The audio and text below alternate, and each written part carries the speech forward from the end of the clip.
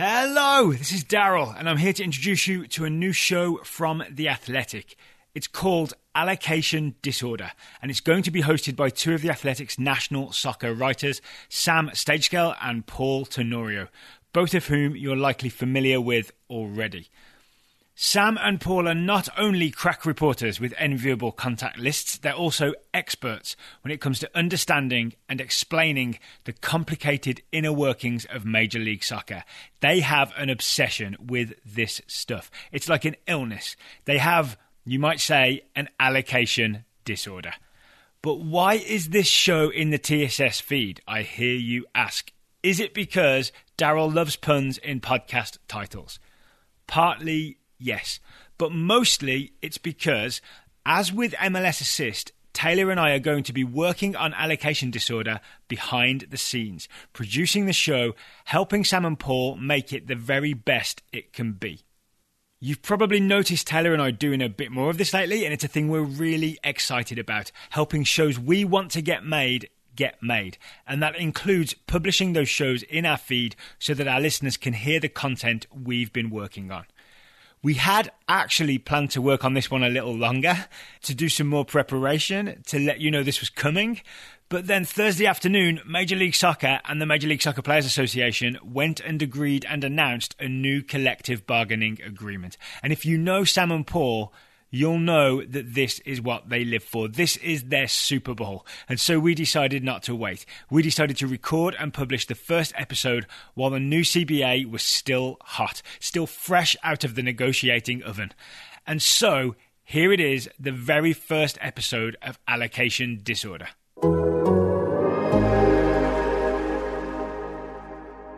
Welcome to Allocation Disorder. I am Sam Stayskull, national soccer reporter for The Athletic. Joining me from Chicago is Paul Tenorio, also a national soccer reporter for The Athletic. Paul, how's it going tonight, man? It's going well. I'm glad we are back. Our second annual episode of Allocation Disorder. We're going to make this a yearly event, I think. Yeah, no, that sounds about right. No, in all seriousness, this is actually going to be a weekly show. Helped out with production from the crew at Total Soccer Show, Taylor and Daryl. Thank you guys very much for hooking that up. We're going to be in their feed for all your listening needs. Of course, we're also going to be on the Athletic app where you can find all of our work. And just to give you a quick bit of background, we're going to be diving in a little bit into the nitty-gritty of MLS and U.S. soccer, sharing a little bit of our expertise, a little bit of our personality, hopefully in a fun, engaging way. Hopefully you guys will enjoy it. I know we're really excited about it. And what better way to start off this show, Paul, than to talk about the MLS CBA, which, of course, just dropped today. A little bit out of nowhere, a little bit not, but some significant goings-on in there. Of course, the spending is going to increase. TAM is now GAM, and GAM is now more important, and TAM is now less important. Free agency has changed. There's a lot of stuff happening. But I'm curious, Paul, what are your main takeaways from this new CBA? Well, first of all, I think you're right. It didn't come out of nowhere because the extension occurred from the original deadline to this Friday. But, you know, I was a little bit surprised. And compared to 2015, this was a very optimistic negotiation all the way around. Everyone felt like a deal was going to get done. And then, boom, it happened today. And I think, you know, my takeaway is that there's a reason why that optimistic attitude was there. This seems like a pretty good deal for both sides. It's fairly balanced. There's nothing crazy in it. There's not major structural changes, but I think that both sides are probably going to be happy with the progress that's going on and the ramp up that's occurring in this CBA for what's to come in the next few years. Yeah, and we'll dive into what's come in the next few years later on in the show. But before we get there, I agree with you that this, I think both sides will be pretty happy with where things ended with this CBA. But that being said, I think there are some kind of interesting elements to that, right? I've written in the past, and I think you agree with me on this. Correct me if I'm wrong. But basically, the league holds all the leverage in these sorts of negotiations, simply because where the players are right now, they need to collect paychecks, and it would be difficult for them to sustain any sort of strike. So they don't have a lot of leverage. So to me, this CBA was sort of a recognition from the owners and from the league that, hey, we need to kind of ramp this thing up a little bit. We need to build some momentum before the next round of media rights. the next TV deal that comes up following the 2022 season, and of course before the 2026 World Cup, which MLS really needs to use as a springboard if it's ever going to grow into the league it wants to be, that league of choice that we that we talk about and that we've heard talked about. So I guess infamously would be the way to put it at this point. So I think it's really interesting from that regard. Yes, the players got a lot of stuff, but it sort of feels to me, and I don't know this from any reporting, it sort of feels to me that it was kind of more of a recognition from the owner side of things. But that being said, I think the MLSPA did some really smart stuff. There are some big positives, I think, for the players, and I think we can dive into those a little bit. For me, pretty much number one on that list was changing TAM into GAM. You want to take that away, kind of on the implications of what that all means? Yeah, let's start with the kind of the basics of it. Targeted allocation money came in a few years ago, and the idea was to improve roster spots 4 through 8 or 9. And essentially, the way the league created that was a player had to make or have the roster budget charge be between the senior maximum budget charge of around $500,000. By last year, it was $530,000, and $1 million more than that maximum budget charge. And they were very judicious and strict in who got that money. The league actually approved and denied TAM contracts throughout the last few years. And so conversely, general allocation money is available for teams to use on all players on the roster to buy down budget charges for everybody from a guy making $150,000 if they wanted to a designated player's $530,000 budget charge. So it's a much more flexible form of allocation money. So to see that amount of TAM, $1.2 million, folded into general allocation money, what it does is it gives teams a lot more flexibility in how they build their roster. I think it eliminates some of the discrepancies that we see happen because of the market inefficiencies of TAM, which kind of created a dead zone in the cap of any player making $400,000 or so.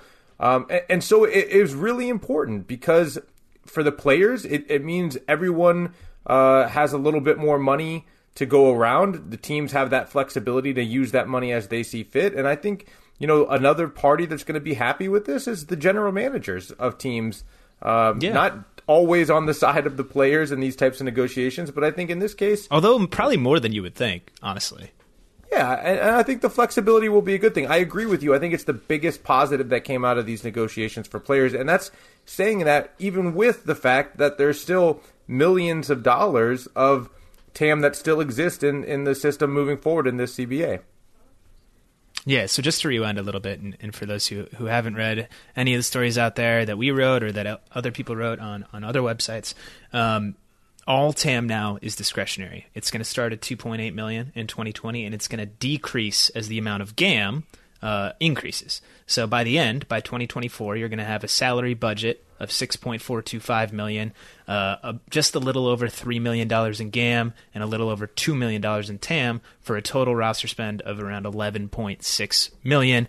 And that doesn't include, of course, designated players, the amount that teams pay for them over the maximum budget charge. And that also will not include another initiative that's started in this CBA, which is pretty interesting, which is the under 22 player initiative. So it's sort of similar to the young DP category that we've seen in the previous round of roster rules, but essentially, and the details are still being worked out on this, so this isn't all finalized, but essentially what we've learned and what's been released by the league and the players union is that teams are going to have up to 3 players that they can spend a certain amount of money on, and that those players will either hit the budget at $150,000 or $200,000 per season. Those players all have to be under 22. So that's another element of the CBA that's honestly pretty interesting. And I think, in my opinion anyway, is the league saying, hey, we want to be more of a selling league. And in order to do that, we need to go out and buy younger players who we think then can be sold on for a profit. And we need to create funds in order to do that. I know, Paul, you have some thoughts on that, both in terms of a proposed name, maybe, for this mechanism. Yeah, we've been trying out some names. I think we have an opportunity to name this. We can get out in front and really get it done. Well, when I first reported about this way back in the day, it was the Youth Transfer Fund. It's kind of warped and changed since those days. I didn't love YTF, so I'd like that to go away. And I landed on the Young Money Fund. I think it's a nod to some of the great rappers. Noted huge MLS fan, Lil Wayne, right? Exactly.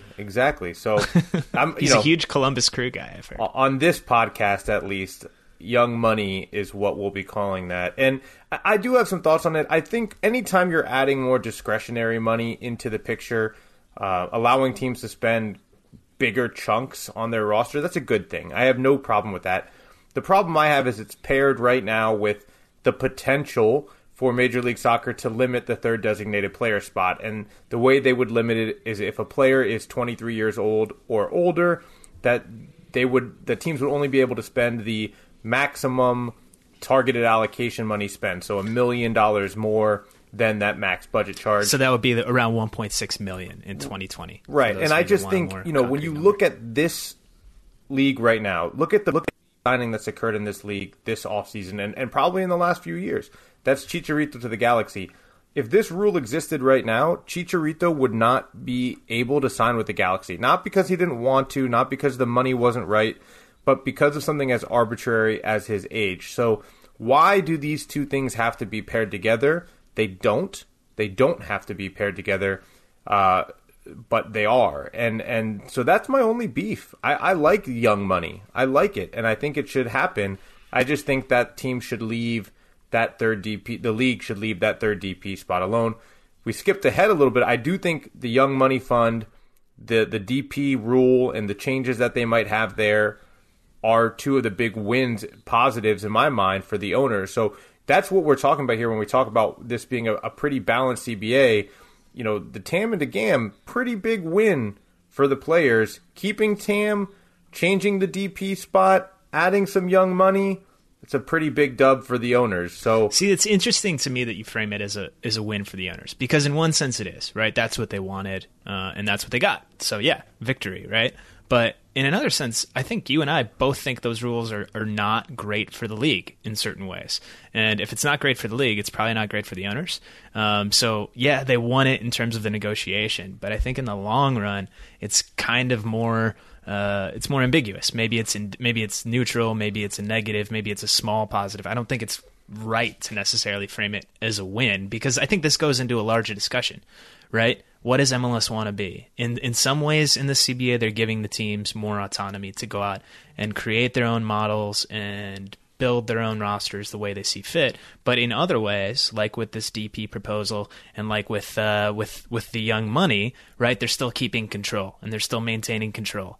And that to me is kind of a big part of this, right? So it's like there are small incremental gains, but it's slow and steady, just like throughout the entire history of MLS, right? They're not getting carried away with anything. And I think that, again, we can circle back around to this later, but I think that's sort of the bigger discussion about this CBA in general, at least in my opinion. But before we get there, let's talk about a few more of the gains for the players. And right there, in my opinion, pretty much neck and neck in terms of importance with the TAM changing into GAM is free agency. So for those who don't know, the previous free agent rules that were gained in the past CBA negotiations back in 2015 mandated that to be qualified for a free agent, you had to be at least 28 years old and have at least 8 years of service in MLS. That made it a very small pool of players that could be free agents, and there were all sorts of restrictions on what kind of contracts they could sign, both in terms of money, the types of raises they could get, they were pretty small, and in terms of length, the contracts that they could sign were also pretty small. That's opened up significantly in this CBA. And without getting into too many of the details, the main thing is, in order to be a free agent, now you only have to be 24 and you only have to have 5 years of service in the league. So that the headline, the big takeaway, is that's going to about double the size of the pool of free agents, from about 10% of the league to almost 25%. So that's really significant, and I think there's a lot of knock-on effects there. Yeah, I mean, right there, that stat is the most important one. From 10% to 25% of the league that is going to be eligible for free agency, that was the goal for the players. Increase the pool, increase the rights, and wasn't just the goal in this CBA negotiation. When I was in Orlando in 2015 covering the last CBA negotiation, and your hometown, shout out to Orlando, that was the goal. The entire goal of the CBA in 2015 was to introduce a form of free agency. And in order to do so, they spent up all of their capital, and they didn't get many other things, the way we see the kind of the breadth of changes in this CBA. And as a result, they got hammered by players who were unhappy with the CBA, by the press. And really, I think we're seeing the fruits of that effort in 2015 in this CBA, because now we've seen a significant expansion of free agency, and some of the other things that are unfolding here, I think are kind of part of the natural progression that's occurred with the growth of the league over the last CBA. That's not to say that they couldn't have done more in the last CBA. I think TAM shows that they could have. But yeah, I mean, this is a pretty impressive increase in free agency, and for MLS to get to this point this quickly, I think it's worth saying that some credit is due to the PA, especially because it was, they did get hammered pretty hard last time around. Yeah, I mean, last time around, I think it's fair to say they risked it all for free agency, right? They gave up a lot in negotiations. Bob Foose, the executive director of the MLSPA, said as much in a conference call with us and some other reporters earlier on Thursday, and that hurt them, I think, in the short term. I think it's fair what you're saying, that those gains made in 2015 at the cost of some other things that came to fruition over the course of the next 4 or so years, with TAM being the main one, of course. Those gains that they made then kind of paved the way for the system that they have today, which I think is significant in a lot of ways. I think on that same conference call, Jeff Larentowicz, the Atlanta midfielder, obviously long time MLS veteran. He's been around since I think 2005, when he was making less than $12,000 to play for the New England Revolution. So he's kind of seen it all in this league, and he's on the exec board of the PA. He said something, basically, that free agency is going to be good for the league, not only because it increases freedom of movement for players and allows for better economic opportunities and allows them, the simple life thing of living where they want. What a luxury that can be, right? But it's also going to kind of kick teams into gear, right? It's going to be kind of a rising tide lifts all boats situation. Sure, free agents are going to go where the money is best or where the contract is best most of the time. That's always going to be the determining factor, regardless of sport. But teams are going to have to start treating their players right. They're not going to be able to mess around with them in contract negotiations and piss them off, right? Because if you do that, then the player is going to walk in free agency a lot sooner than he would have otherwise. And I think kind of the ancillary things that we see on the margins with MLS that kind of create a good or a bad player experience, things like training facilities or the quality of a fan base, or how much backroom staff you have, how much support staff you have, how professional the experience feels. That stuff is going to start to matter for more players too. So I think it will kind of create some competition and some positive knock-on effects in those ways.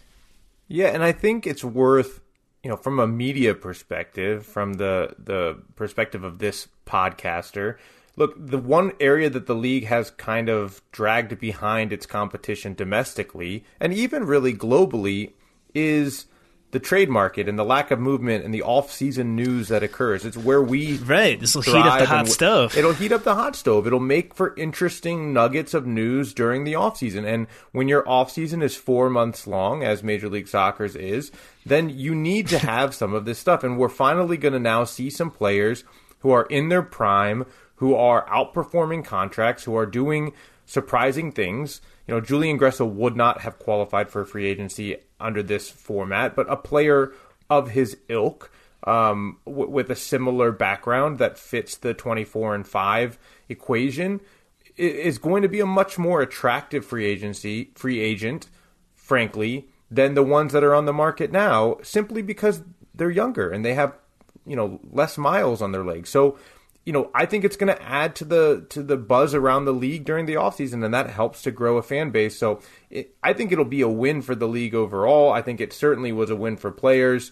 And, even in the little details of free agency, the fact that designated players and TAM players are now eligible for free agency, whereas they weren't before, these are things that maybe we talk about less, but are seen as pretty big wins by the player pool. So definitely a massive win for the players to see free agency expand like that. And I think, if we're going to keep going with some of the positives we see in this CBA for the players, we have to talk about charter flights because we were talking about it Before we a get ton. there, let me stop you. I have a question for you regarding free agency. So one thing that we got thrown out on the conference call with the Players Union earlier today was that this sort of idea that free agency is going to allow teams to kind of play their system, their desired system better, right? It'll increase movement and they'll be able to go out and get a piece that fits whatever style they're trying to play better. Do you buy into that at all? I mean, I think that could happen a little bit, but I'm curious. Do you buy into that idea at all? I mean, sure, of course it does. In the sense that anytime you're in an off season, you're looking at players that fit your system. I mean, that's the one luxury about Major League Soccer is you have a global market to look for players that fit your system. I guess it'll be something that factors in, but I don't think it's anything that's that unique other than that those players will now come at less of a cost. You know, a lot of times when you need a specific player for a specific system, you might have to make a trade and give up allocation money to get that type of player. Now you might be able to just wait for them to become a free agent. So does it factor in? Sure. Is it a big factor? Not in my opinion. Okay. And we can get back to where we were before I so rudely cut you off about charter flights. So to give a quick background on charters, this has been a very public point of contention for the union over the last year or so. It felt like anytime there was any sort of canceled flight or travel delay or nightmare connection or what have you, we learned about it on Twitter very loudly and very publicly. And shoot, I'll add rightfully. The charter situation in MLS prior to this new CBA was pretty bad. There was a maximum of 4 legs, so 4 flights, 2 round trips essentially, that teams could take per season. That's not very many in a league that's covering a very vast continent, and where teams are flying distances like Vancouver to Orlando somewhat routinely. The new CBA is going to increase that significantly. Teams will have to take 8 regular season legs. Starting in 2020, that total is going to rise to 16 by 2024 and increasing by 2 per season. Additionally, every single playoff match teams will have to charter for.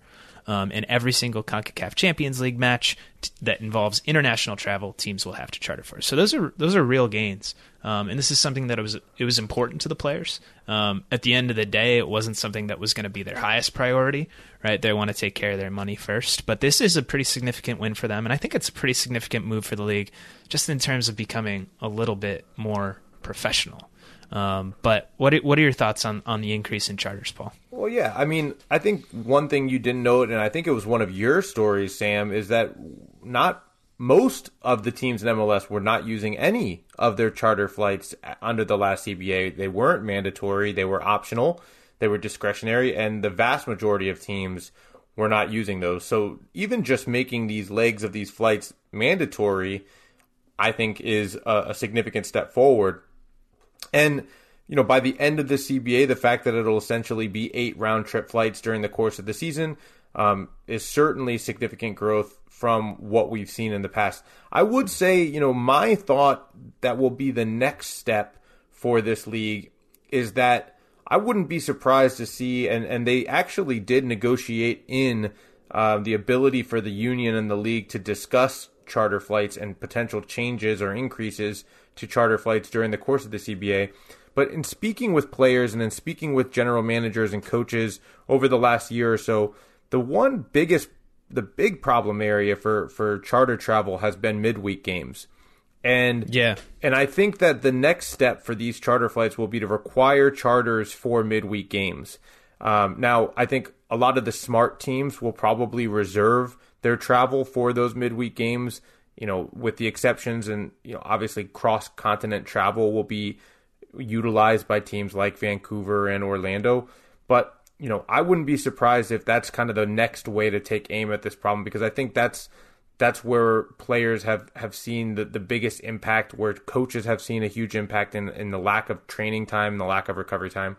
But, you know, all of that, I'm already looking forward to what should come next. I do think it was a good gain in this CBA, and I think it'll be something that does improve the product on the field, which is the ultimate goal for both the players and the league. Yeah, for sure. And before we transition off this topic, and I think that's the midweek game point is a really good one. I don't think they'll get to that point just because a lot of those midweek games involve Eastern Conference teams that are close together and don't necessarily even fly, like between Boston and New York or Philly and New York or DC or whatever you have. But one question, have you ever been on a charter flight, Paul?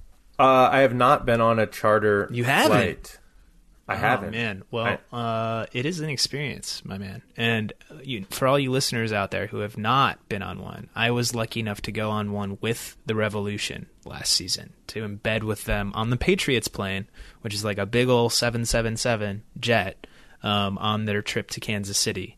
And I'm a pretty tall guy. I'm 6'3", and I have pretty long legs. So folding myself into a regular plane seat is kind of a disaster.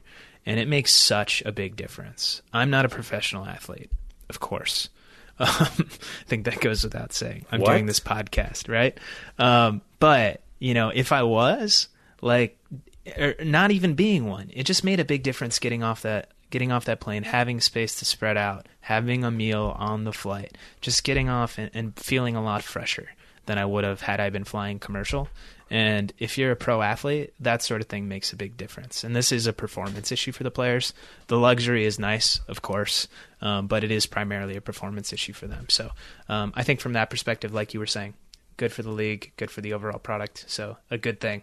Now, to transition off of that and get a little bit more into the nitty gritty, let's talk about a TV deal. You want to set that up for us, Paul?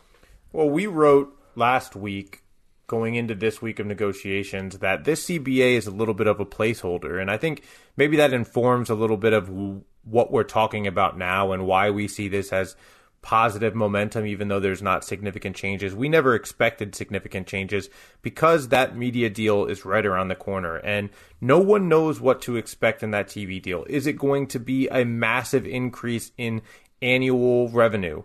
Is it going to fall well short of those expectations because MLS's TV numbers continue to struggle? How will the streaming services change the dynamics of these negotiations? All of these are huge questions, and that led to problems. I won't even say problems. That led to these same questions having an impact on these CBA negotiations, and it led to what I think is the most interesting part of this CBA, and that is the revenue sharing that is applied to this CBA, where we now see for the first time players are able to tie player spend specifically to the media revenue. It's a very complicated formula. I had to actually send a math equation to Sam for him to be able to get it today. Paul and I yelled at each other about this for about 20 Sam minutes was wrong. Sam was wrong, and I had to send it to him in Slack for him to finally get it. I majored in econ in college, and I was wrong about this, so it's kind of embarrassing for me and all of my former professors. Shout out to you guys. I mean, I'm just happy I was right, as I usually am, but just that we get to talk about it on a podcast for everyone to know, it's right and nice humble moment. Too. He's got it all, folks. So we'll try to explain this equation. In fact, you know what? I'm going to let Sam explain it since he now gets it, since I spelled it out for him. You're putting me on the spot. I don't know. We'll see how this goes. Basically how it works. Let's just say, for the purposes of this exercise, that MLS is currently receiving $100 million in broadcast revenue. It's a little bit more than that. Forget about it. Just say it's $100 million. So in order for the union to get money, essentially, so for that money to be transitioned into player spending, the next TV rights deal would have to be at least $200 million. For every dollar that the league gets after $200 million a year, this is all on an annual basis, 25% of that amount would then go in to player spending in the form of the salary budget or general allocation money, meaning it would be open to all players. It wouldn't be restricted at all. There's no U22, there's no DP stuff, there's no TAM stuff. It's open to everybody, which is important. That's been a big thing for the union overall. So say they get $300 million a year. The delta there is going to be $200 million. That's going to be the increase from 2022 to 2023. And then 25% of that must be folded into player spending, 25% of $200 million my quick math there, that's $50 million. So that would then be going in around the league. So divide that by 30 teams by the time you get to 2023 or 2024, whatever it is. And that's what, one and a quarter or so, 1 1/3 per team. Or 1.6. I don't know. I'm a journalist. I'm not a math back guy. out of this hypothetical real But quick and basically, spell it out. it's going to increase. Yes. You take you the ahead. 2022 you take the equation. Yeah, you take the 2022 television money, add $100 million to that number. Anything over that number that occurs in 2023 and 2024 is when you take 25% out of that, and that goes into the player fund. Now, let's set expectations somewhere realistic. I think it was only a TV deal ago or so that I think NFL's annual intake was like 240 million or 250 million. So the league is not, MLS is probably not going to be in that ballpark. I think it'll end up somewhere where maybe we're talking about a $10 million difference and you're seeing $2.5 million put into the budget. But if it does, the reason this exists is if it does have a massive increase, if it does go well beyond expectations, the union wanted to have something in the CBA to protect the players and ensure that a piece of that significant revenue increase went back into the player pool. Yeah, and that's kind of the lesson of this whole CBA.